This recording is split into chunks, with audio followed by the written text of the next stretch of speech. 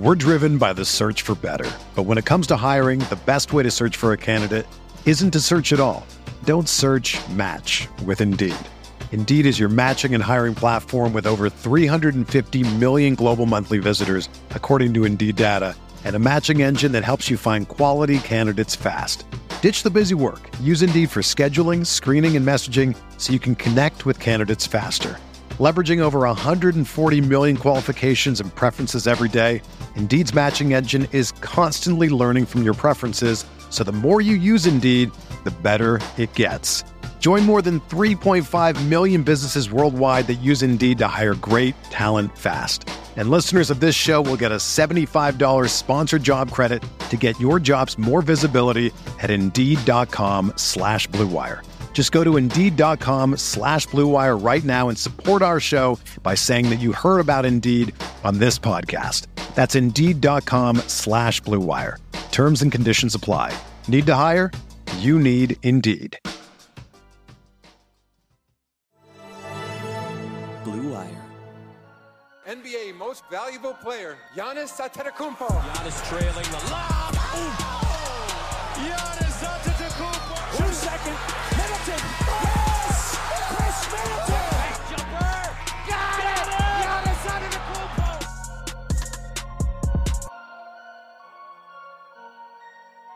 Hey there, welcome to the Eurostep Podcast Network Game 7 Bucks Nets, aka the They Fucking Did It podcast. I'm joined by Adam McGee of Win in 6, Rohan Kadi of the Eurostep. I'm Ty Windish of the Eurostep. Welcome to a rare explicit episode of the pod. Feels pretty justified to me. One of the most joyful times I've ever gotten to ask this question. Adam, Rohan, how's it going? You can go first, Rohan. I am incredible. I am above the moon right now. One, this series is finally over. I don't care what happens next. I don't even if they lost today, I would be like happy a little bit. Relieved is the word. There's been too much of this series. Word I'm looking for. This series has reduced me to ash. It has, but it's done. And not only is it done, they won. I'm so happy. It may not sound like it, but that's in part one because it's really late. So I thank you all for persevering and listening to whatever words tried to come out of my mouth. But two, it's just like this game finished like a few minutes ago, and I'm trying to recover because I don't think I've ever seen a game like it. Certainly involving the Bucks, where you're feeling it from this side of the coin. None of us are neutral parties and watching this game, and that was an all-time Game 7 for the ages. And the Bucks, I have no idea how. I don't even remember them winning 4 games in this series at this point. It's like, really? Does someone need to go and check the score? But somehow they went into Brooklyn against Kevin Durant, James Harden, and the referees. Yeah. I was going to say, and Mark Davis. Yeah. And they won. They won it. Like, this is incredible. We'll get into a lot of it, I'm sure, but this is the kind of measure of mental strength, of fortitude that I just didn't think this team had. It's let them down in the past to go in and get this game and to get it with how it played out. Like that overtime, if we rolled out onto that court, we might have been able to do a little bit more than some of those guys. They were all out on their feet, but the Bucks got over the line, and it's incredible. Another Chris Middleton game winner, by the way, after a rough start. So this game, I really do think it serves as a microcosm for the series. And it's like the Bucks have basically become playoff basketball cockroaches. Like nukes are raining from Kevin Durant's hands into Fiserv Forum, and they just keep surviving. Like that first half I thought was brutal. I don't even want to go into it too much. I didn't think they executed all that well. Brooklyn has been running on fumes. Milwaukee also running on fumes. But the Bucks were just down 6 at halftime. So I didn't feel great, but it's like it's the same as the series. I mean, after game 2, we kind of gave up on them after game 2, but they didn't lose any of the home games. They just stayed in it. They had some ugly wins at home, but they stayed in it. They stayed in it. They stayed in it. And if you're in the game, you can win the game. That's an obvious statement, but it bears repeating. That's what they've done this whole series on a macro and micro level is like hang around, give yourself a shot, and they capitalized on the shot. I mean, not literally the Brook Lopez possession with about 2 seconds on the shot clock late in the fourth quarter. Still, I'm going to have hives. A great all-around game from Brook. Incredible gaff there, but an incredible all-around game as well. Honestly, that's Brook's legacy game. That's a game where, have been a whole lot of great Book centers over the years beyond the obvious one, maybe followed by Bob Lanier, who they got at the tail end. Brook. Is this a Jack Sikma oration right here? I think the time that Jack Sikma came in, great center. I don't know if he's a great Book center. Kent Benson which is really, can't believe what he's hearing right now. John Henson is out. John Henson's in our hearts. I don't know if he's in the history books, but he's in our hearts. Brook Lopez, though, has just carved out a very special place for himself. I mean, a lot more work to do to really make all of this memorable, but this was one hell of a game in spite of moments like that. And the thing with that shot, right, now that we've got past it and they have actually won, that's the Bucks of it all, right? I mean, how could they win a game 7 on the road without doing something like that to finish up regulation? It's just, it would be impossible. You can't win without going through a possession like that if you're the Bucks. You can't just be the Milwaukee Bucks without doing that. Just exactly. In general. It's just, Brook Lopez, absolutely phenomenal. And he did it in his house, which is also incredible as well. I saw some jokes floating around on Twitter, like most of the people in there didn't know he was their franchise leading scorer. So he had to remind them. And it was like, it wasn't even that. It was done on the defensive end mostly. Just like that block is going to go down in history. And his hands in the passing lanes and stuff, and just like stripping guys down low. Like it wasn't just on the defensive end. The block is the thing that you look at, and it's okay. That's what Brook does, although that's coming up at the biggest moment. But it's the other defensive plays that you don't necessarily see from him all the time. They were there tonight. Yeah, he brought it. I mean, this was the thing. I had this inner conflict throughout, and it resolved itself because he was just so good. But early, it's like, he plays almost, I think, 37 seconds or something. He sits in the first quarter. And I actually put it as a Bucks negative, like they're hardly using Giannis at center. Those groups have been so successful, they're hardly using him. But as the game goes on, he's just playing way too well on both ends. And this was one where I think everyone and their brother who's covered the league in advance of this game has said it's the weird, quirky things that can swing a game 7. The defense from Brook Lopez, that's him rising to the occasion.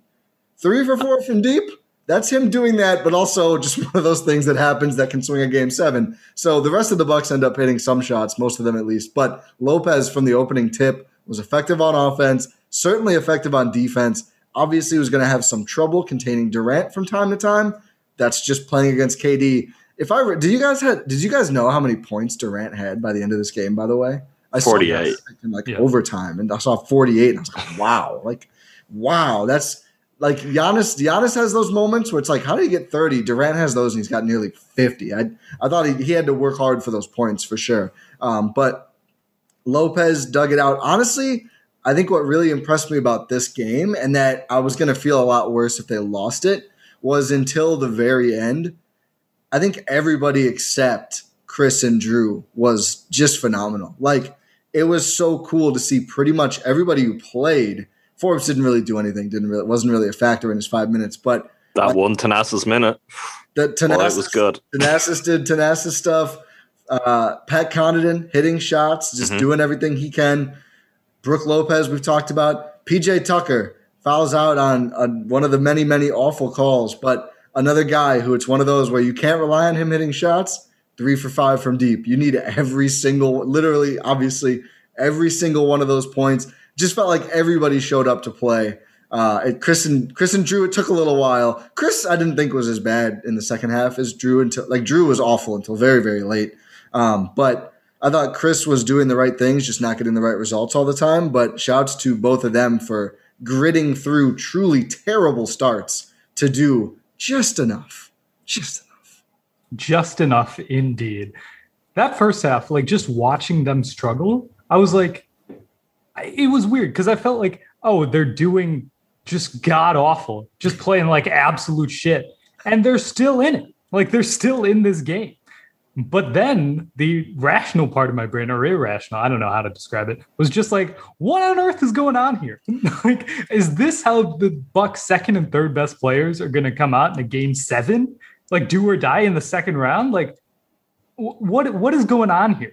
Good thing is they picked it up as the game went on. It seemed like when the second half started, Chris just sort of locked in. He looked more focused, and he was like, okay, it's game time. It took Drew a little bit longer. I don't know if he completely got there, but Chris for sure showed up because they needed one guy, one of those two to show up, and Chris did. Chris, I think to the point you were making, Ty, he wasn't scoring well throughout, but it felt like he was looking to make positive plays all the time, which was a key difference between how him and Drew were playing for a lot of the game. Drew was just out of it, and I think actively hurting the Bucks. I'll be honest, it's not a secret if anyone saw my tweets throughout the game. I had written Drew off in this game. I had written Drew off in this series. So to then see what he did in kind of the final 3-4 minutes of regulation, where all of a sudden it was like, oh, okay, Drew's got the hot hand, and they're rolling with that, and he's scoring, and he's getting them right there. Now, obviously, what happened from there, they didn't get them over the line, and they had to go the extra 5 minutes. But that is a really important moment, particularly now that the Bucks are moving on, because that was Drew Holiday is different. That is what the trade's made for, because he was terrible. He can't be as bad as he was for most of this game. But I'm sorry, Eric Bledsoe, to bring your name into this. We didn't see that when it mattered most, that Bled could have, 43 terrible minutes, and then, it's turned on, and I'm going to turn the whole game around. And in the end, that's what you make the trade for. Even though Drew might not be a superstar point guard, he is multiple levels up from Bledsoe, and his floor still has room for those kind of moments to get you over the line. And that really told. Like, this is a game where, as you said, every point counted, every minute counted. And the rotation, I mean, Forbes, like, I can't remember a whole lot of Forbes. Honestly, I remember him being in for the final possession, which we won't think too much about that. But I don't remember a whole lot of Forbes in terms of him really doing anything. He didn't take any shots. He put up a classic Tony Snell line. And it was really a 6-man rotation. And to do that and get this game from Pat today is just colossal. And you look through, I mean, I was really impressed with how most of these guys wore their minutes. Yeah. I mean, we'll probably talk a little bit about Giannis. It's not a new discussion, but I think we're right there. We're going to have to talk about it because we're going to be talking about it for at least one more series too. But for the most part, I think guys held up really well. Like Brook, for example, 33 years old, history of major foot and back injuries. He's out there playing 46 minutes and he's like getting up to make a really big block in overtime. Pretty crazy. So I think all around, just this was really, really special. They showed their toughness. They showed their mentality. They showed everything that they had talked the talk about previously throughout this entire season, especially throughout the playoffs. PJ Tucker kept saying, we're dogs. Bobby Portis, he didn't play again. We'll get into that. He's been talking about that as well. It's just like these guys add something, and they showed that today. Did you see, sorry, just on Bobby, because you said that, did either of you see the moment where it's very clear you could read his lips where Giannis was talking to Bobby Portis at the end of the game? Mike was close enough to hear it. Wait, I missed that. What did he say? Yeah, I missed it too. We need you. It was basically like, you're up next. We need you now. Yeah. Like, and it is. I don't honestly have a problem, particularly now. Problems that I might have had, definitely slide down a few pegs. Bobby Portis not playing, I think ultimately it just about worked out. Certainly they could have used it a little bit more offense at times, but how it would have played it defensively. You know what? The good thing is that doesn't matter now. They will need him going forward, though. Yeah, agreed. One last quick note on Chris, or two actually, on Chris and Drew. Just they do combine for 14 assists. I believe Drew had 8 and Chris had 6. Chris Middleton, the last 2 games, 2 must-win Bucks games, 10 total steals, 5 apiece. Like Chris was getting cooked a little bit by KD. Again, it's KD, and Chris. It wasn't even that bad though. KD was getting to his left on Chris. I mean, that's what it was happening. But it wasn't game 1, game 2. No, and Brooke was cleaning up. Like if they had to funnel him one way, he was funneling him towards Brooke. Exactly. They were sort of playing like the Bledsoe Harden defense on Kevin Durant there at the end. Yeah, I mean, there's not much resistance. Oh, whatever, doesn't matter. 10 steals across the last 2 games. 2 Bucks must-win contests. He was there. The shooting number is not pretty tonight, but 51. Come at me with your Chris Middleton slander, everyone. Come at me. 51 minutes, 21 seconds. 52 minutes, 21 seconds for Chris Middleton. Nearly as much as KD, who basically played the whole thing. He did play the entire thing. Oh my God, that's nuts. He is. Can I just say he is the best player in the world? I know this is what Giannis has been saying. People, he is the best player in the world. It is not close. It's not close. Yeah, not he had close. no help. He had no help in this game. The officials were there. Well, yeah, they gave a help out. They gave Harden more of a helping hand than him. Well, but yes, all around, helping Harden helps Durant. So it all works out. The Nets hierarchy is KD, Mark Davis, Harden, Blake, and it goes from there. The thing I kept thinking about is you go back to the conference finals, the last time the Bucks were there. It's nice to be able to say that. And you think about Philly, get there one time. You think about how Kawhi played and how good he was in that series and how good he was to bring them to a championship. It just doesn't hold a torch to what KD was. It just does not in the same realm. So for the Bucks to actually have come through this series, I know Kyrie's injury, I know Harden was hobbled, but once Harden was back, they never had to do the thing that I thought, which was I want to see KD go on his own. And I do think it's important for him not to go on his own, just to have one of those guys out there. But in terms of what he actually had to put up, in terms of what he had to carry, he was on his own. And he is just as good as anyone. I've never seen anyone else make the shots he can make. It's just incredible. Yeah. And just to your point about him going on his own, this is just a general NBA discourse thing. He can do it. He's proven that he can do it in this series. Like, this is an anomaly in a sense because the Nets roster was just, the roster wasn't really necessarily built to do this because they were built to have 3 stars. And like, if you're going to have 1 star, you need like at least like a semi-competent supporting cast. And because they have 2 other stars who weren't really playing, they can't do that. So it's just semantics at that point. But Kevin Durant, he's the best player in the world. It's not close. He instills a fear that I don't think LeBron comes to. It's not even close. Like if it's a 2-point game, like it was in his career, and this point in LeBron's career. No, I'm with Rowan, Ty. I'm with Rowan. I even there's something just so different about his game. It's one, it's the fact that he's a jump shooter. 2, it's his size. So he's going to get whatever shot he wants. There's not a way where you're just going to deny him his shot, and if he gets any luck, he's going to make it. It's like, does he ever miss? Except for one, which missed everything, and I'm eternally grateful for Kevin Durant. But that is the thing. It's like you look and it's like, okay, we've got 15 seconds left. It's a 2-point game. Doesn't matter. 2-point lead doesn't matter. He's just going to score. It's just a matter of whether he's going to score a 2 or he's going to score a 3. And luckily, he put his foot on the line. Yeah. But that's something that I have never seen another player. LeBron is incredible. LeBron, if you're going kind of all-time rankings, I can't believe I'm having this kind of conversation. What is this first take? LeBron doesn't need me to make the case for his place in the game, but I do think just in terms of, as Rowan said, just striking fear to your heart as what he can do to you, what he is as a scorer, KD is pretty much unparalleled. And I always respected him, always feared him, but my God, up close, it's different. New levels of respect coming out of this series, and let's hope that just the Bucks never have to see him again. If we can arrange that in some way, that would be great. He's going to be in the East. Well, the Bucks beat him. That's what I was going to say. The Bucks beat him. Exactly. They got past Kevin Durant. Yeah.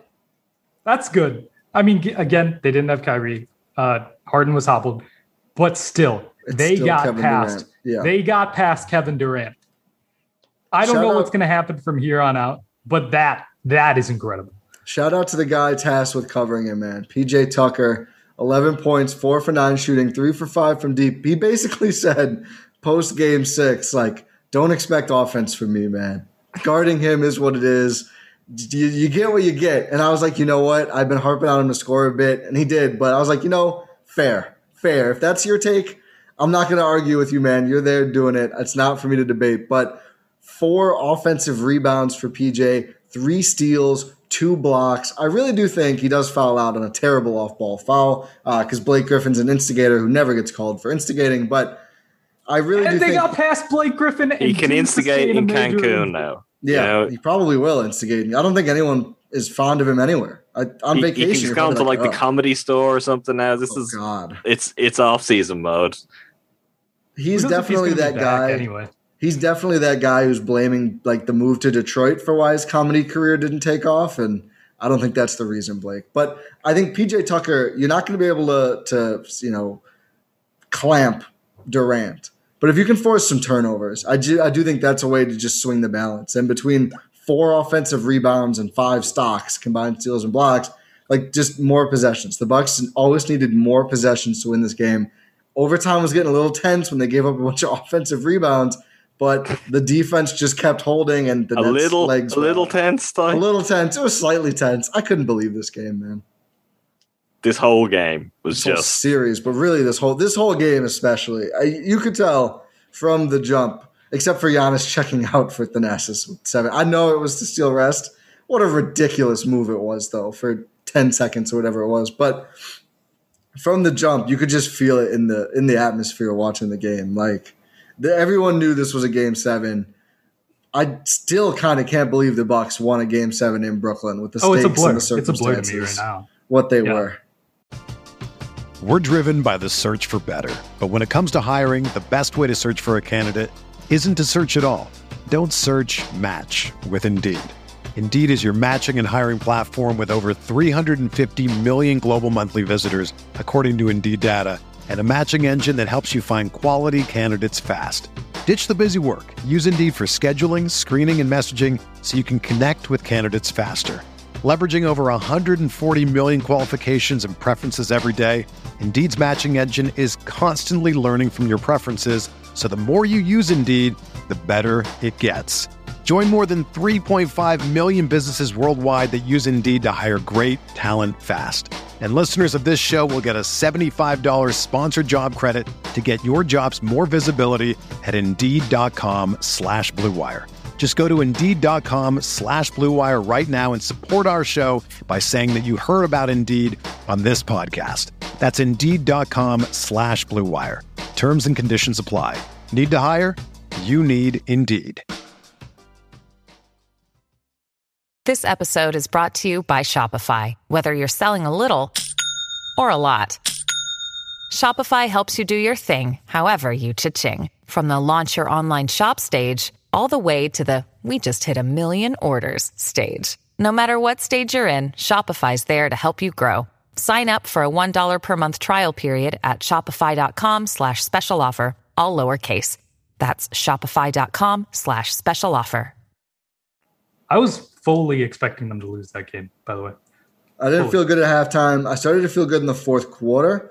When KD hit the shot, at first I thought it was over. I didn't think it – if anyone was going to know where the line was, you imagine it would be KD. I was shocked. I thought it was probably going to be over then. And then OT when they're down 2 and they give up all – the offensive rebounds really had me in my feelings. That one possession where they had – I was like, they need to win on the boards, man. That's one of the – it's with Brooke and Giannis out there, they have to. But, again, cockroaches, they did just enough. They survived.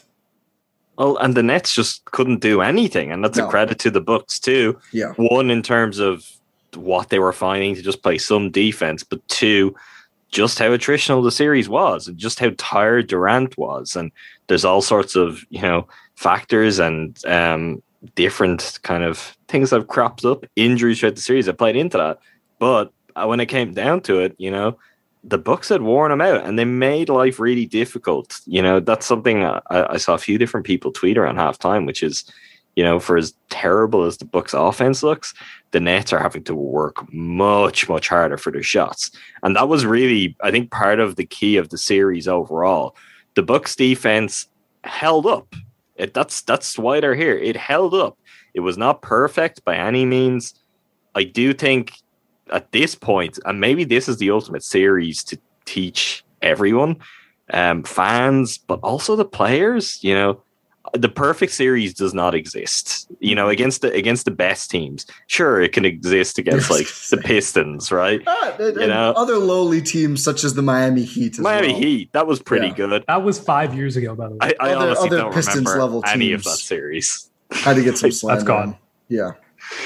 The Heat have been on vacation for so long now that nobody remembers them. I don't even know who. I couldn't name in the 5 gym Heat at 5 players. a.m. every day. They're no stupidly locked in to the off season right now. Rohan, we need to talk about someone we haven't talked about yet. I feel like we always come to the same conclusion. Tell me. Okay, let's do it. Is it Pat? No, Giannis. Oh. Every podcast we go, we haven't talked about Giannis. We always talk about everyone else first. Okay, Giannis. Yeah. In a game 7, do or die on the road, second round. Legacy a little bit in the not even a little bit, just like it's unfair to say, but it was in the balance. So he comes out with 40 points, 13 rebounds, 5 assists, a block, and just absolutely dominated. Absolutely dominated. He matched KD as much as you possibly can do, given Kevin Durant did win the individual battle in terms of like scoring and just overall presence for the team, I can say. But Giannis was not far behind. He was not far behind at all. He showed that he is indeed worthy of the 2-time MVP title. He showed that he is indeed one of the best players in the league. He showed that he is worthy of his titles. He is worthy of being there in the biggest moments. He's not going to collapse. He's not going to be taken out for offensive possessions at the end of close games or anything like that, making offensive, defensive substitutions. Yeah, Ben He's going to be there. He's going to be there at the end. He's going to be making the plays. He is going to be doing that because he is Giannis Antetokounmpo. The buckets he was getting in the second and third quarters just kept them alive.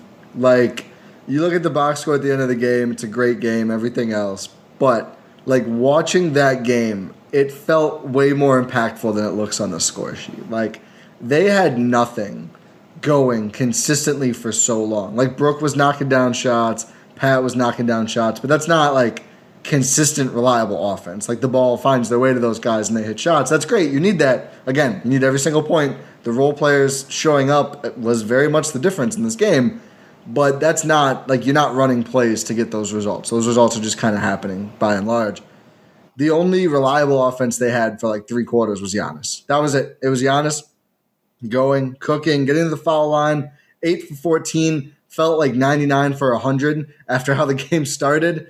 He pulled it back a little bit. The Brooklyn counting really helps. Fiserv, maybe start counting. Get the counting loud. It's the quiet that, counting. It's the problem. Loud counting. He locks 12. in. He loves 12. Yeah, he really does. But he seemed like, and Nekias Duncan, great follow on Twitter. If you have no idea who he is, just go find him at Nekias NBA. He was pointing out during the game that he is like slightly tweaking his routine in the middle of games, especially during this game, and it worked out for the better. He just started hitting free throw after free throw after free throw, given he did airball a few. Like, that's fine. I even called those as they were happening. Like, before, I was like, he's going to airball one of these too. Oh. And then he does. And then he did it again. But whatever. It's fine. He still shot 8 of 14 from the free throw line, which again isn't like amazing. Was he 1 for 4 to start? Yes. Or worse? It felt... It may have been worse. He may have missed a couple after that. Yeah. I mean, the thing with him actually fighting through and finishing just above 50%, which is not some sort of golden mark that we want to encourage, but where this started from, it's great. Yep. If we want to track back, like, where do Giannis's, real playoff free throws come from? They come from the Raptors series. And they came from the first series where he was really pushed, deep, pushed for long stints, playing tons of minutes, and he gassed. And when he gasses, his free throws, not good to begin with. Worse now, I think, just at a baseline level than they were then. it just crumbles. And that one of the air balls, I was going to say that air ball as if there's only one of them, but one of them, it may have been the last of them, I think, was the worst free throw I've ever seen Giannis hit. It was short by about 1.5 feet, and it was even a little right. And it was the most tired I've ever seen him. He was like full head down. Like, I thought he was going to just get down and take a knee to try and recover. Like, he was so exhausted between those two free throws. This is not something new. We've seen it before. It's been part of his playoff downfall. It's been part of just, the nuance. Although it's not even nuance. It's just the fact that no one pays attention to the Bucks, really, that it becomes something that you could even make the claim is nuance. He struggles, whether it's conditioning. I think that oversimplifies it. Like the weird bit in commentary where Marv is like, I think he must be ill. It's like, I don't want to speculate, but I think he must be ill. It's like Marv was on one, but that's he was. Marv. There was some pretty Did he make the property? moments. Did he say the property thing? Or was that Reggie? When Durant and Giannis got tied up, somebody was like, that's a lot of property in danger or something. It's just like, that was Marv. Yeah, that was Marv. Yeah, he also sent on a Chris Middleton turnaround mid ranger when Jim. He was just clearly inside the arc. He was like, oh, he had 1 foot on the line. It's not a three. Like if anything, his back heel hit the front of the line. Did he call him Jim at one point? Call who Jim? I wouldn't put it past him. There was also Jim Middleton at me. I didn't know what the hell it was. Oh, James, I guess his name. I don't know. There was a play late in the game where the camera cut to the ref at the scorer's table confirming a play, and then it went back to Marv, and he's like, yeah, it looks like, but we still haven't received official confirmation of the play. I was like, oh, enjoy retirement, Marv, after this season. Yeah. You've earned it. It's well deserved. Much needed. Yeah. But to back to the point of maybe Giannis is ill. Just look at how he plays. Look at how hard he plays. Yeah. And look at how much he's doing on both ends. Like PJ's answer post game 6 about, his offense when guarding Durant. That's why Giannis doesn't guard Durant, because it's hard enough for him as he is without being like, oh yeah, take KD too. And that's not something that's all that unusual among star players. As fun as it is, the idea of them going head to head, it's tough, it's really, really tough. If Giannis had to guard KD, the Bucks don't win this series. And that's even if he did a good job of guarding KD and slow them down a little, because his offense would just suffer too much. And the Bucks don't have the fallback for that. But most importantly, Giannis was gassed for most of this game. And yet he played 50 minutes and he scored 40 points and the Bucks won. It felt like he figured some things out a little bit. He looked worse early almost. I know he was very tired by the end, of course, but he looked super gassed in the first half. Yes. I don't know if he was finding ways to take plays off better or what it was. He found his spots. That's what it is. He found his spots, but there were a couple of plays where he did the LeBron thing where he doesn't even appear in picture. You're like, is Giannis down? Is he down in the backcourt? Like, what's happening? He's like, no, I can't get up there. I'm just gonna hang back here and wait for defense. There were a couple really good transition defense, basically. Yeah, exactly. But it's a game changer. We talk about him beating the wall for a couple of years and all that. There's another wall too. Barrier. It's the barrier. The barrier. Okay, well, the mental wall. No, the mental wall. Mental barrier. Rohan doesn't like the W word. Nope. Come on, explain. Bad memes. It's just not a thing. It's the barrier. Okay, but we'll go with barrier. Jesus, the Bucks just won a game 7. And you come on a podcast, you say wall, and I've been doing this the whole year. Cut the tension with a knife. I haven't been listening the whole year, right? So Giannis has overcome. He's overcome 2 barriers now. Yeah. And the Bucks will be all the better for it. I'll just, let me pass it back to someone else. Just an incredible performance, to be honest. I mean, defensively, he still ends up inexplicably out of place a lot. Somehow only recorded with 1 block. It felt like his help defense was better than 1 block, but Brooke was there so often that maybe he was just getting all of the statistical credit there, but he brought it. I mean, this was, like you mentioned, Rohan, whether it was right or not to a lot of people, maybe everyone.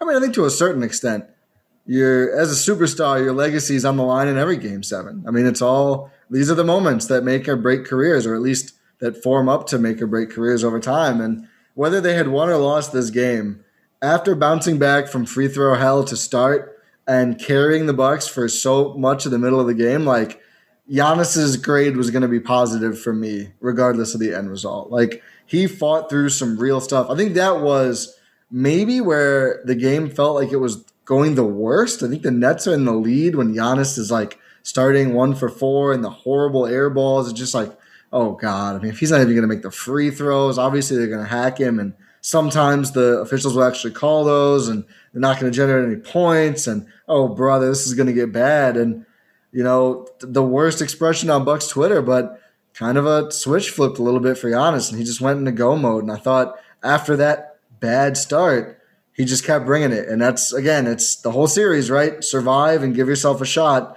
Giannis did that, I don't want to say single-handedly, but was carrying the load in a huge sense for a lot of this game. And then finally, Chris and then Drew were able to take him past the finish line here. Yeah, Drew had a solid end of the fourth quarter, and that's it. About it. Should we have this conversation now? He was 2 of 17, right? Was what he was, and he finished 5 of 23. So 3 of 6 to finish. You know what? We'll take it. But I was looking. I hadn't been looking at box scores or anything. So obviously in the game, you know, you see what Giannis is on. You got to start seeing what Chris was on as he started pouring points. I was like, just how bad is this? It feels really bad. Just how bad is it? I saw 2 of 17. Like, that is all-time bad.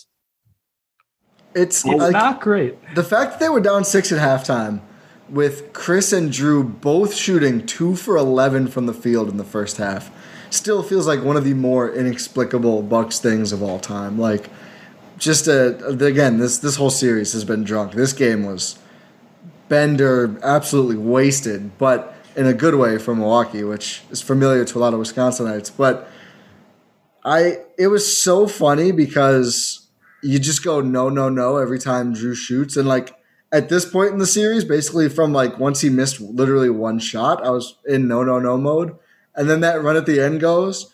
And I was at this point where it's just like, all right, we'll take it. Sure. I guess keep shooting them. Like, I don't know, man. I don't know. I don't like any of these shots, but you made one. We need them. Just go ahead and go for it, Drew. And I guess that's good that he kept shooting at the end of the day. Maybe if he shot a little less earlier and some were funneled elsewhere, it wouldn't have been like that. But what matters is enough execution at the end and hopefully a little bit of positive momentum to take into the next series, because certainly I think we all agree going to need a lot more than the Drew they got in this series if they're going to make the finals, much less achieve the ultimate goal. They need someone to remind him that he's not a jump shooter. That is not his game, first and foremost. Isaac Newton. He's fighting it pretty well. You know, he fought it off just enough at the right time. And, you know, Isaac Newton is down right now. Whether he can make a comeback, I don't know. Maybe you have a better sense of Rowan, but I think it's advantage Drew right now. I just cannot believe I did that. But yeah, Ty, you made a great point there. There is time for him to recover because this, so far, has been his worst postseason of all time, and it's not even close. Ty, we've detailed a bunch of Drew Holiday postseasons and why this edition was meant to be so great and was great during the regular season. It's just, it has not come through for the majority of the time in the postseason so far. At some point, right, he's got to come through. You've got to think so, especially because he's not going to have like an insane assignment. Well, maybe. We'll see if Atlanta wins tomorrow night. When Atlanta wins. Rohan, we called this. What are you doing? Oh, yeah. Excuse me. When Atlanta wins tomorrow night. Yeah. Seth Curry does not have enough help for Philly to pull this one out. But he really doesn't. If the Hawks win, right? If the Hawks win, I don't know. I'm unhappy, actually, if the Hawks win. Yeah. There's just two parts of that. I do want to talk about that part of it, too. Oh, Christ. No, first and foremost, right? Positive thing, and on the Hawks win side, I just had never given this any consideration because it involved the Bucks beating the Nets and the Hawks beating the Sixers. If the Hawks win, the Bucks have home court advantage in the conference finals, which could be a very big deal. So, I think a lot of people might like the Hawks, although, who knows at this point, really? Who knows? I don't, for one. The reason I would like to see the Sixers is because the Bucks have conquered one of the franchises that used to torment them in the 80s. And I couldn't stop thinking that as an amateur Bucks historian throughout this game. The idea of, overcoming KD, a player of that stature, this is what great Bucks teams in the past have had to do. They've come up against Dr. J, they've come up against Larry Bird, and they just, they couldn't get there, or if they'd get by one, they'd fall short at the feet of the other. And it was largely the Sixers and the Celtics in that decade, but it was also the Nets. The Nets had their moments. You topple the Nets, now you've got the Sixers. Not only do you get the 80s if you get the Sixers, you get to go back to 2001. And, the Bucks could beat referees as well now. This is what we've learned. So I think it's time. Do we want to test it? Yeah, I think it's like time. They have time to recover. They have time to get better. Would the Bucks get the whistle if they played the Hawks? Or would the officials even show up to the games? I think the Bucks get the whistle. Or would they just send the rookies and just focus on the games would be on tape delay. Yeah, the Bucks would get the whistle. ESPN Snapchat, catch the Bucks game. You get 4 10-second bursts that'll sum it up. What's funny? I've been in this freaking Nets series mode for so long. I was just about to say, let's not look ahead to the next series too early. It still feels like there's more to go. Safe tie, they've done it. I think that is somehow they're going to come back and just oh no, wait, there was a foul or something. Well, yeah, stay ready for game 8. When the whistle got called on the Lopez shove, I didn't realize what was happening. I was like, no way. I somehow thought Brooke didn't know what was happening either. It was just honestly, it was a perfect moment to end the game. Well, 1, the Bucks won, and 2, it was Mark Davis had to let everybody know who the star of this show was. Ladies and gentlemen, one more time. That was the encore right there. A shove with 0.3 seconds left and absolutely nothing to gain for anyone from it. Just had to let everyone know who the real star of the NBA is. I'm so glad, actually, in retrospect, after seeing them win, that the whistle was this bad, because the first half I was down bad about the Bucks. First quarter, some bad calls on Harden. Thought the Bucks, the drop kick into Giannis's ankles was just terrible. They need to get rid of the drop kick 3-point fouls. They're so bad. It looks like Kung Fu Fighting should be playing when Harden does that. But thought they were bad calls, but not egregious. And then you get, I think it was it late third or early fourth quarter? I think it was early fourth, where things just really got out of hand. And the Nets are just getting every contact. And KD throws a ball up in the ceiling and it's free throws and everything else. And I think all of Bucks Twitter came together and they were like, we're not going to bash the Bucks anymore. We've done that enough. It's time to turn our animosity toward @NBA official. It wasn't even just Bucks Twitter, which is it was everyone. Everyone could feel it. And I really do think it was powerful. Kyrie Irving said that the Nets were going to unite the world, and I guess he was right. Even Reggie Miller was saying this is not. Was it Reggie or Grant Hill on the call? It was Grant. Yeah, Reggie. Grant. Why did I say Reggie? Reggie's out of the game now. Yeah, why did I say Reggie? I think it's because I don't know. Grant Hill is better than Reggie. Yes, he's better. Yeah. Did Kyrie and the Nets unite the flat part of the world? Is that what we? That's a good one. That's a nice callback. No, they did, because all of NBA Twitter was like, "This is bad." This whistle. Yeah, Grant Hill on the call was saying "Oh, I thought these were a foul. I thought this was a foul." He's like, "Oh, okay, this is something that's happening right now."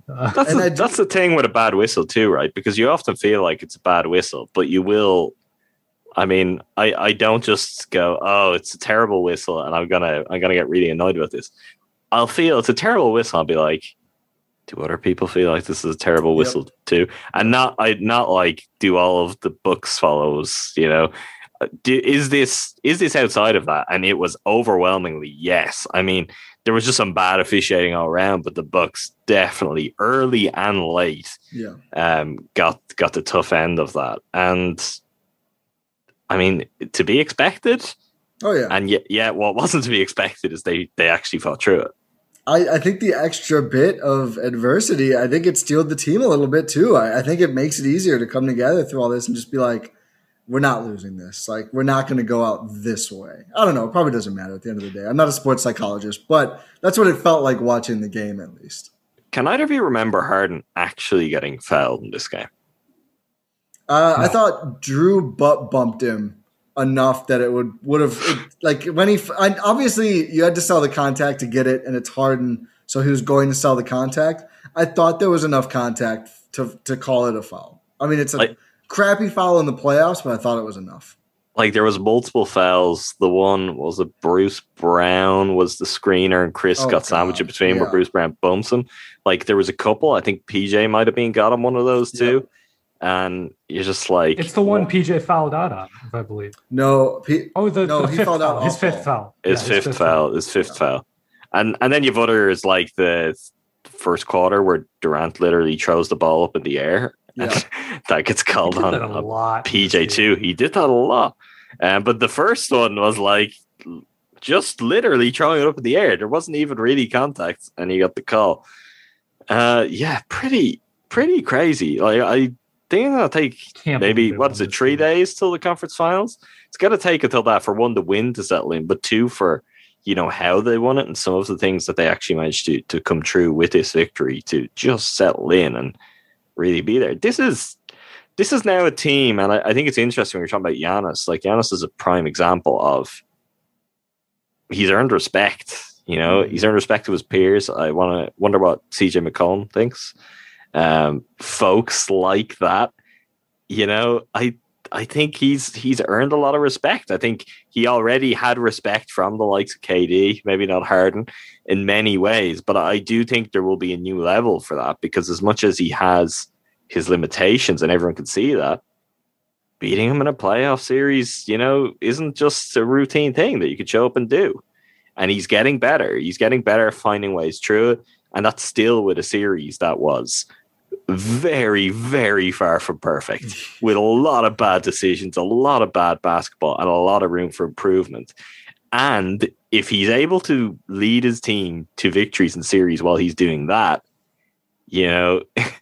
getting over the hump is scary, because getting through a series like this and what that does and how it will help him to refine things, how it kind of pumps up his confidence even further, that should just have the rest of the NBA terrified.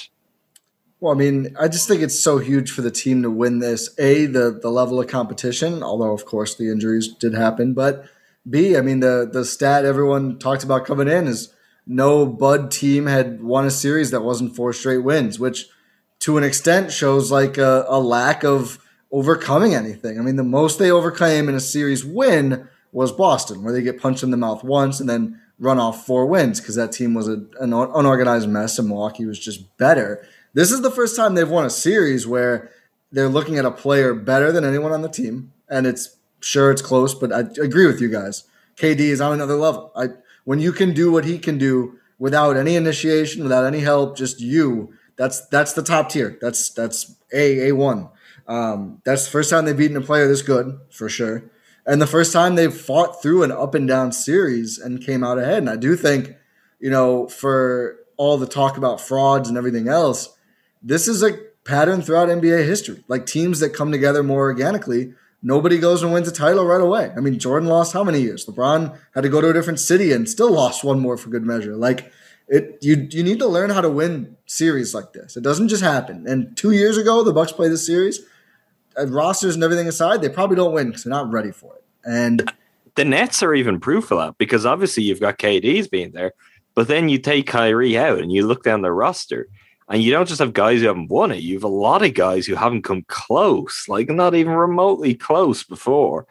And for someone like Joe Harris, a really good player who's going to get a lot of reps at this, he hasn't been there before. And a player on the Buck side who isn't anything like him, but just, came up, he made as many trees on 4 less attempts. Pat Connaughton, he's tasted this a couple of times. It has not gone well. And like something I was most surprised, impressed, and relieved by was how like this is a game 7 against the Nets on the road, and Pat is just stepping into shots. Like, yeah, this is the moment that I'm here and I'm ready for it. And there's a big kind of there's a sense of that all across the roster. That's like Chris, rather than being like, oh, it's game 7, I don't have it, and that's it, we're gonna lose. No, you keep going, and you get there and you find something. And that is something that I think you're 100% right to highlight. Like, the Bucks look like a team who have been through this and lost multiple times and felt the pain of that, and were able to draw upon some of that when it mattered most. That's just what makes it feel so much better. Ty, you and I talked about this on the post-game 6 pod, but it's just like Chris and Giannis, they've been through it all. They have absolutely been through it all. Not just this group in general, but just Chris and Giannis on their own. They came into, what was it, a 12-win team? 12 wins. 12-win team. These two were fighting each other for minutes on a squad coached by Jason Kidd.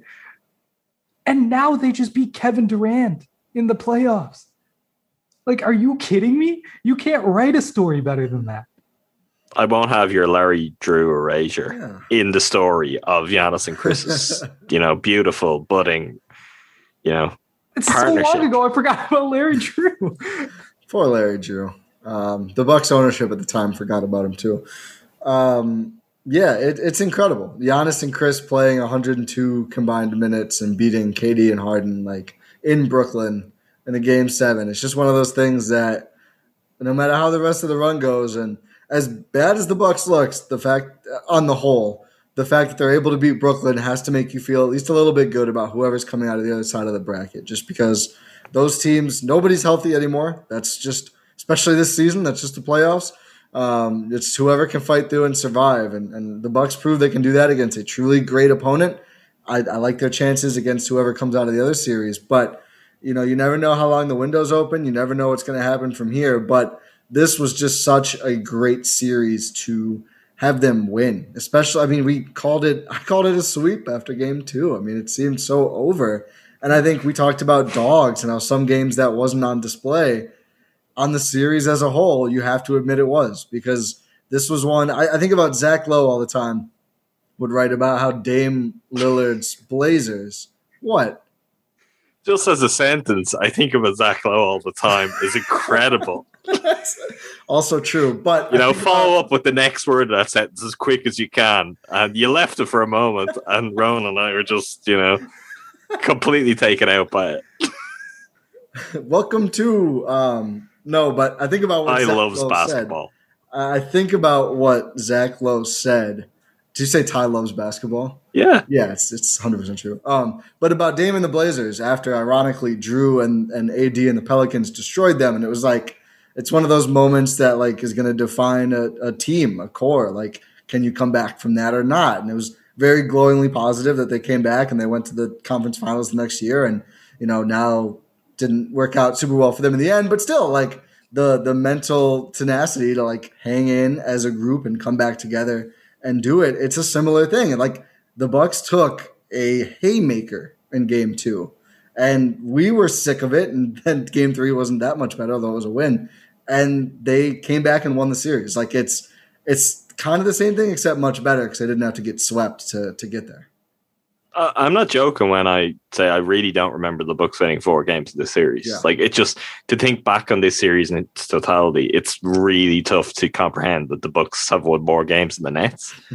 And that's incredible. And one thing I was thinking about, because it is very late. It was very late. And it was at a point, and the adrenaline was going, that I knew I was going to be on this podcast. And I was like, okay, we're doing one of 2 types of podcasts tonight, and they're the ultimate extremes. And the place that I had got myself to a little bit before it looked like they were going to win, and then they didn't win, and then you're like, oh, they're going to lose, and then they actually won, was they showed up for game 7. Yep. And I was going to be happy enough with that. There would be gripes with that. There would be gripes on just Drew's awful performance, Chris being just too late to the party, some of Bud's decisions. There would have been things that we would have talked about, but I still would have said they showed up, they found a way to stick in this game, to give themselves a chance and to perform. and to perform better than they have in a lot of other games. And you know what? Ultimately, it's the fact that they showed up in a game 7 that won them the game. You know, it's the fact that you could be at that point and feel that way. It's, you know, get yourself in that spot. And that's what the great teams do. They will get there. They will always be there. They're always there. And all it takes is just, you know, a slight mistake. And it's particularly interesting when you look at, you know, fan out and think of what the playoffs is like. You know, some players who've been here before, mostly though players who haven't. And even the players who have been here before, they're on, you know, inexperienced teams when it comes to this now. The Bucks, if they can do what they did in this game 7, if they can just show up and always be there, bring the energy. I think it took till the second half to really lock in, find that intensity, to be the dogs that PJ Tucker is proclaiming them to be. But they did it. They found that, and it got them over the line. And who knows where it could take them from here. I thought of a second Sylvester Stallone film that applied to this series during this game. So the first one was Rambo. It was just a very simple, they drew first blood thing with Pat. I made a terrible meme and tweeted it. It was not good, but that was a less good analogy. But the better one, they kind of reminded me of the first Rocky. The first Rocky movie. When you said the first one was Rambo, I was like, is Ty going to catch me off guard here with a non-Rocky Sylvester Stallone movie? But you didn't disappoint. No, right. It's gotta be Is it Rocky. bad that I haven't seen Rocky? Oh. Yeah, you should go watch all of them. Well, we can talk after the pod on which it's best we don't talk about Rocky films, Ty and I, on this podcast. Things are going so well. We're not talking about the quality of the film. The plot, the actual, and not even the plot, the actual boxing scenes. Rocky, in the first movie, wins fights by letting people punch him in the face a lot and just not going down and then doing just enough to win. That was this game for the Bucks. Like, it was a Rocky Balboa. Here is my jaw. Keep on connecting, but I've got just enough. And it was just. Do you have any concerns? Spoiler alert. This is Rowan. You can cover your ears if you don't want spoilers for like Rocky 5. That Rocky ultimately ends up like battling brain damage and, you know, struggling in fights on the street. Is that a concern for you? To extend this analogy, every Coors window closes eventually. Right. It is what it is. They're not going to be able to contend forever. So we're not in Rocky 1 though. This is we're down. We are probably towards the midpoint. So yeah, it's gonna be interesting. Now you brought it to Rocky, I'm just thinking of some of the places it goes, and I wonder how close we are to that, how far away. Let's save it for Captured in Celluloid. But the thing is, how close were we to a lot of that today? You know, tonight. You know, we're one shot away at a couple of junctures from this is an entirely different podcast, and one inch, not one shot. Yeah, 1 inch away. And the future of this team being, you know, I think I don't even have to go into some of the things that we'd be talking about need to change, but I think there would be more beyond that, and it would be the ultimate offseason of uncertainty. A lot of that could still come, but I think there is a part of that had to be staved off, and that they had to see something from their guys, and they did, and that changes my perspective on a lot of things that I thought about the Bucks a few hours ago compared to now.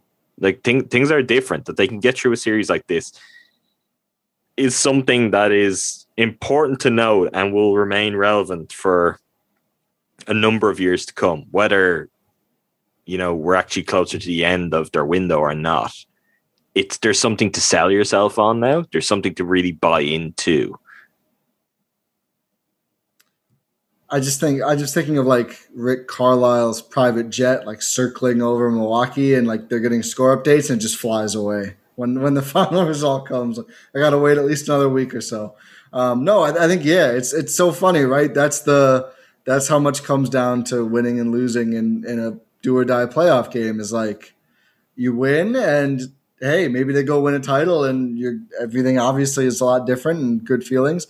You lose this one game and we're talking about which one of the second options are we going to be able to trade, and is it going to be Carlisle or a different coach, and are we bringing in a new executive, and what role players need to be moved? And again, like you said, we're not saying all of those conversations are completely off forever, but we do thankfully, blissfully get to punt them out of mind for another week or so at least to see how another series goes it is just funny how close to the brink they really were. And now it's like, hey, you're 8 more wins away from hosting that. What has it been, 50 years this year? Yep, 50 exactly. 50 years. Bucks in 50. Nice round number, 50 years. How do both of you feel like they're going to react on whatever it is? Wednesday? It's Wednesday? Tuesday?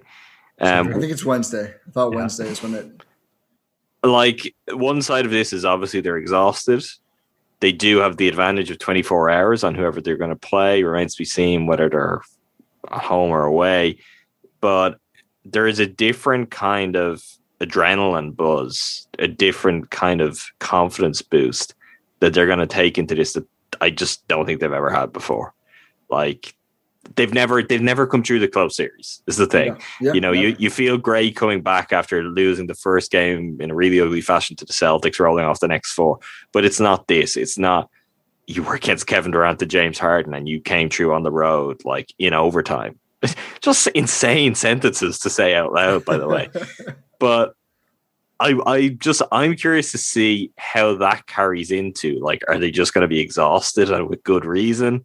I don't know. I mean, the other series is also a 7-game series. That certainly does not hurt. Yeah. But how the both of you expect the Bucks to look come game 1? They probably come out with a different kind of aggression. I may be just wildly optimistic right now, but they know that they just faced the best player that they're going to have to go through in this playoff run. Like, that's undeniable. They know that. If we know that, they know that, right? So they're going to come out saying like, okay, we just did that. Now let's go finish the job. It could go the other way. Like, oh, now we can take it a little easy, but it seemed like they were taking it easy at points in this series. So maybe they come out with a different kind of aggression into game 1 against Atlanta at home. So just, I don't know. I feel like it's going to be good. It's going to be good. Like they knew that they overcame like a massive obstacle, and I think it'll show. I think it's going to be positive. I think they're going to come out relatively strong. I mean, whatever teams comes out of the other side of the bracket, it's like the Hawks would obviously feel great. The Sixers, it's like, well, we held off the team we had home court and were prohibitive favorites on. Go us, I guess. The Bucks beat the Nets. They beat Kevin Durant, like we've said a million times. It's worth saying a million more times. I have to imagine, I mean, we look at all these things, of course, as, media far away from actually playing in the games, of talking about what moves they'd have to make or whatever else. The guys in the locker room, like they were in a war. Like, I don't think they were thinking about all these macro things. It doesn't seem like it from how resilient they are, that's for sure. And to win that series in that fashion and to overcome Durant and everything else, like, you have to feel a different kind of energy than the Bucks have probably ever felt before. I mean, again, it's great to win 4 in a row. You feel good about it. But, I mean, you watch the playoffs every year since, like, black and white basketball, and nobody is, like, sweeping through. You got to win hard series. You got to take punches, give punches, everything else. And the Bucks had never been able to do that. Now suddenly they have. And you go into the next series thinking, we're going to have the best player from here on out, and we know how to win a series like this now. And we're just going to go out and win. Like, I think the all business attitude is going to be reflected. And I just think that plus this tremendous amount of confidence of, like, we just went into Brooklyn and beat Kevin Durant. What is anyone else going to do if we go out there, execute, play defense, everything else that this team is built on? Like, I got to think that the team feels incredible right now. I mean, I'm sure they're exhausted now, of course, but until Wednesday, I think they're going to be ready to play, and I think it's going to be positive. There's no one to fear anymore. Yeah. It's that simple. There is not a team that they're going to come up against in the playoff that should cause them to fear. There's not a team that's going to challenge them matchup-wise in the way that the Nets did. And could it have been tougher if James Harden was fully healthy and Kyrie was fully healthy? Sure. But don't take away from the fact that the Bucks had to go through a lot of those looks, a lot of those matchups throughout the series. I definitely think the injuries, I'm not going to say they helped the Nets, but they unlocked something from KD that he would not have had the chance to do if Kyrie and James Harden were both on the floor and fully healthy throughout. Like, it was just it's an unbelievably special win. It's the most special win of my time watching the Bucks. They've been to a conference finals before, but they didn't get here by doing something like this. And there's no one to fear. You know, Hawks, Sixers, Suns, Clippers. There's nothing to fear there. It's not like there isn't good teams left, but if you get to the conference finals, if you get to the NBA finals, you expect to play good teams. But I do think the best team, the scariest team in the playoffs, are now in the Bucks rearview window. And that is just phenomenal. They've now conquered two demons in the first two rounds. They've conquered the Miami Heat, who they, lost to last season. And now they've conquered their inability to be in a series. So now, what else is there for them to beat? Well, I can list out a couple of demons in waiting. One is the Sixers, because the Sixers are the major historical demon. And if you conquered that one, you could have Kawhi Leonard waiting for you in the finals. He's not ruled out. He's not ruled out for the He's playoffs. not ruled out. There's some weird stuff. I do not think so, but you could. The fact that Harden played as much as he did, I'm not ruling anybody out. I can't believe Dante is honestly out for the postseason at this point. And I know injuries are different. I don't need everything. Well, my guy is in a massive boot, just post surgery. James Harden missed several weeks with hamstring stuff and came back and played 48 minutes and 46 minutes in one game, 50 minutes in another game. NBA players are incredible. NBA players are incredible. I tip my hat to James Harden, as limited as he was. One of the gutsiest performances. The fact that he played all those minutes is absolutely insane. And he had 22, 9, and 9 in this game. Obviously, it's not his best game, but 53 minutes, 22, 9, and 9. Congratulations. The refs may have helped you out, but massive, massive respect. It's literally nobody outside of their starters scored. Harden was their second leading scorer. It's Blake at 17, Bruce Brown at 14, Joe Harris at 10. They very much needed whatever Harden could give them, which is, that's where you're at in the playoffs. He had to make up for himself and Joe Harris. Joe Harris, oh my God, I don't know if I've seen splits for this series against Milwaukee. Are they in the tens? No, it's not actually that bad. 34.7% from the field, 32.7% from deep. It feels way better than it actually. It feels really high. In real time, it felt like 12-12 and probably nil.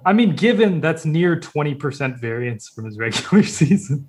I think the Nets should trade Joe Harris and maybe for someone different, someone maybe who could be more of an impact maker, maybe Dante DiVincenzo. How about that? I think that would be good for the Nets and only the Nets.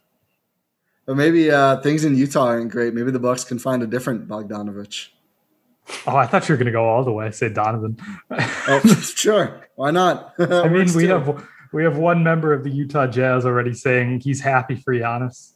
Who? Maybe they can get Zanuck. It was Gobert. He actually tweeted that. Oh, God. I'll pass. Oh, really? Pass. Yeah. Gobert said, I'm happy for Giannis. I'm fine with it, Ty. I'm fine with it. Any star player giving Giannis props. Oh, yeah. I was talking about tampering-wise. I'll pass. Oh, with Gobert. Yeah, not interested. For sure. No thanks. No, definitely not interested. Yeah, Brooke is better. I don't know if I have anything else. Ooh. In the playoffs? You're not wrong. He had 12 points against Nick Batum in 40 minutes. 12 points against Nick Batum at center. You're not wrong. Rudy Gobert, great 82-game player. I'll take Brook Lopez, man. Jazz fans are going to clip this. Go ahead. Rudy's in Cancun tweeting about Giannis, at least respectfully. But I would not want to swap the two. Yeah. I think it's funny that just all the international players love Giannis and all the U.S. Players just absolutely hate Giannis' guts. Yeah, there's some stuff to be unpacked there that is maybe for another time and another podcast. Yeah. Different time of day, maybe. I don't have the energy for this at the moment. But, two of us are Americans who are very much fond of Giannis. So there's a lot of Americans who like Giannis, too. I'm glad. Yeah. At least two. Probably got a lot of guys in the Bucks. Yeah. The Deer District is popping. I'm sure they all love Giannis. The Deer District. The Deer District, big shout out because it has gone from something that is, a little bit cheesy because it's been done everywhere else. I mean, it's been done one place much better than others. But at the start, I was like, cheesy was really, I should have chosen a different term to describe the Wisconsin franchise's fan area. But at the start, I was like, yeah, cool. It's a place we can go. This feels very manufactured. It feels very artificial. It doesn't seem like now when they cut to the deer, it's like it's like Jurassic Park. Yeah. And that is the highest compliment. As much as I hate everything about the Toronto Raptors fans, if you're listening, I hate you and your team. Jurassic Park is pretty cool. And I do think that kind of fuels the team. I do think that has an impact, just that energy around the team. It was also cool, like Bobby Portis, who's not been playing the Instagram story where he's in his car and fans showing up and showing out. Keep doing it, Bucks fans. If I could be there and do that, I would. But I will not be, because every time I've gone there, they've lost. Yeah, you have to get in the building, Rohan. Ooh. Deer District, no. In the building, yes. We need to get Jordan in the building. Jordan hasn't seen a losing Bucks game live in like 5 years. The way maybe you're phrasing it, you're making it sound like you want him to see a losing Bucks game. No, well, the way I was phrased, I was thinking more. It's like I'm making it sound like he's banned from performances. We need to get him in the building, like under a jacket or something. He can break out one of his disguises. But that's if we're talking about people who I don't know the last time Jordan saw. Hey, I've never seen a Bucks loss. I have seen Kendall Marshall tear his ACL and end his career. But I never saw a Bucks loss, so there could be catastrophic injuries, but the Bucks would get the win. That's all I'm saying. Make it happen. Good at surviving punches. Hope to be out at Fiserv at the Deer District sometime in the Eastern Conference Finals where the Bucks are back. Hope to see a lot of Bucks fans at those places. Is that Ty saying he's coming down? I think so.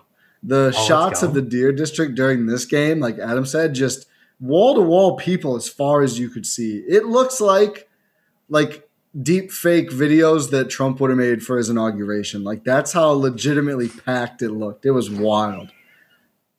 Go on there. It's definitely late now. We're running deep into the podcast. Just thinking of crowd size things. Just pull the plug there. Yeah, I don't have anything else. That was my last thing. Go Bucks. That was incredible, and I can't wait to watch the rest of this playoff run. Okay, so I would say give us predictions for the next game. We have no idea what the next game is going to be. They did win the game. So I ask you guys, what are your predictions for Hawks Sixers Game 7, which is that Sunday? It's 8 p.m. Eastern tomorrow, or so 7 Central Sunday, or something like that. Sunday is what to say because this will release Sunday midnight. But yeah, that's true, Ty. It's already Sunday for me, so it's been Sunday for you. It's been Sunday for quite a while. It's on the Hawks. It's on the Hawks to come out and ask the question of the Sixers, because I don't know if the Sixers have an answer. So if the Hawks can come out and, put up a really good first half in a Game 7, with Sixers fans just actively booing their own team, then when they're losing a Game 7, then the Hawks will win. That's one thing. If it is the Sixers, it's something to look forward to. Oh, hey, if you could get like a double-digit lead, the other team's fans will boo them, which is great. It's a really nice helping hand. I mean...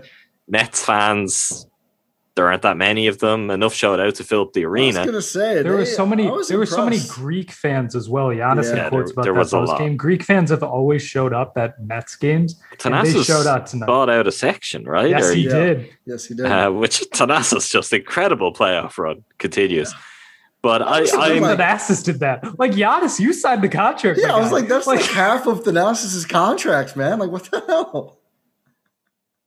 No, that Fast and Furious money hits different. There's still opportunities. There are plenty of Greek fans in Philly and Atlanta. Yeah, I've like they're two cities where Giannis and Thanasis have gone out after a game and, been serenaded with the national anthem. So they could, they might buy out all those arenas. Can you imagine? That would just be incredible. Just incredible. Based on what the splits are for especially Chris Middleton, home versus road, let's go for it. And also, Thanasis, Giannis, if you're listening to this, can you hook us up? If you're buying out sections? Yeah, you can get a ton of Greek fans, and then Ty and Rohan. Just squeeze us in there. Wow. You could definitely, I was going to say, fly out Adam too. My goodness. Ty just throw me under the bus. Bring me along. I don't know how much budget Thanasis has left.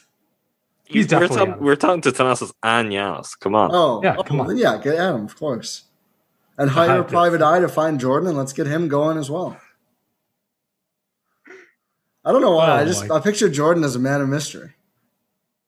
Everyone else does that, but you do in fact know Jordan. You have seen Jordan. You speak to Jordan regularly. So was the internet. We've posted videos. Yeah, he's now out there. That's it's also just whatever. It doesn't matter. What's going on? It's time to finish this podcast, Ty. You said some stuff a few minutes ago. I was like, it's time to go. Nah, this is Eurostep After Dark. This is as close as we're gonna get for now. We'll say that. It's bright. This is Adam. This is what happens when you join the Eurostep Podcast Network. I think the Hawks turn win. into Central.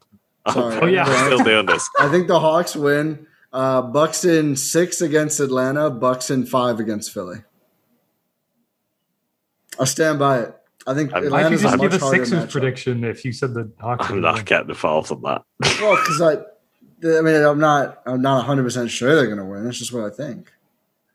Oh, yeah. I just want to get it all out there. I mean, we'll do a preview pod so I can say it. Yeah, for sure.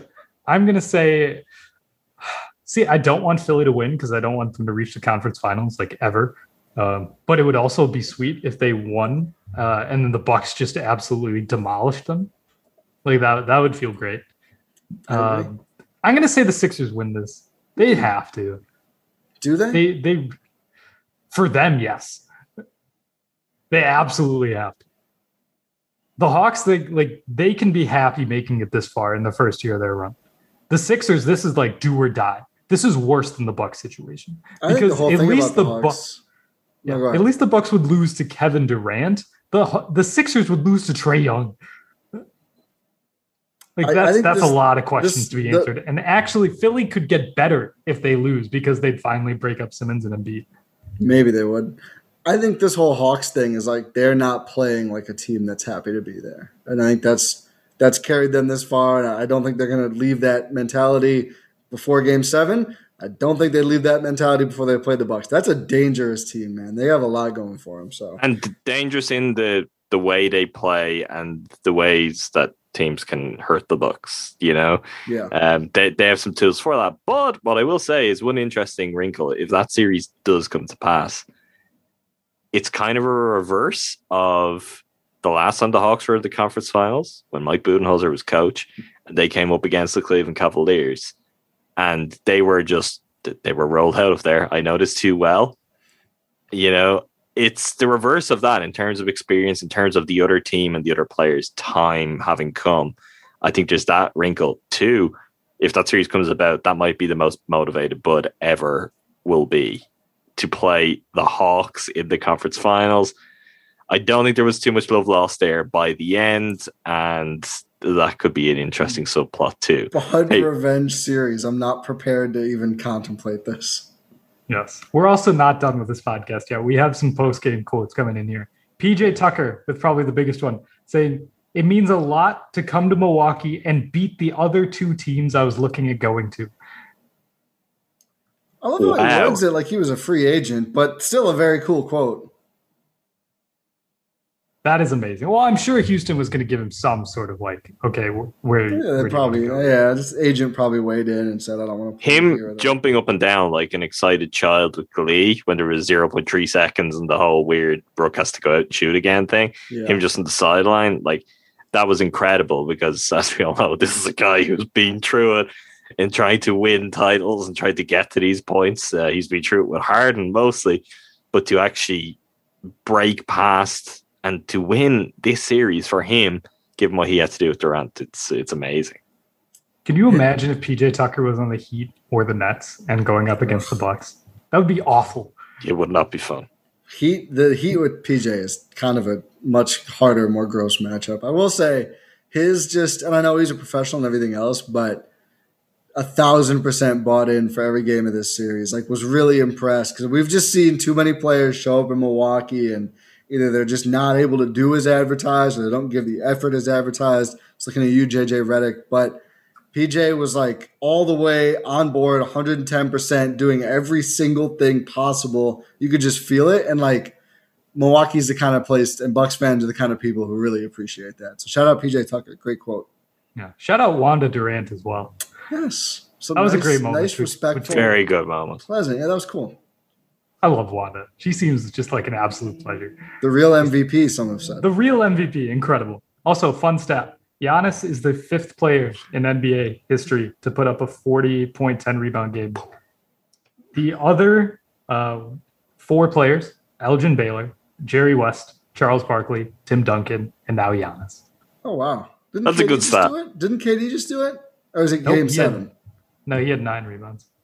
Like in the last game. No, this isn't a game 7. Oh, it's in game 7. Oh, very cool stat. Yeah. That's shout out to ESPN Stats and Info for giving me that nugget here. But yeah, this was absolutely incredible. I'm so happy this is over. Can we finish now? It's 6 a.m. I'm trying. I need to pull back the curtain. You're prolonging it.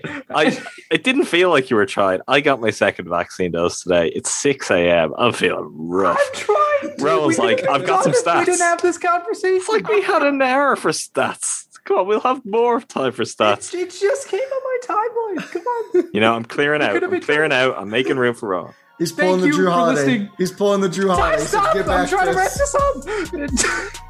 Thank you for listening to this post-game episode of the Eurostep Podcast Network. Eurostep Win in 6 crossover. Thanks. Go Bucks. Bye.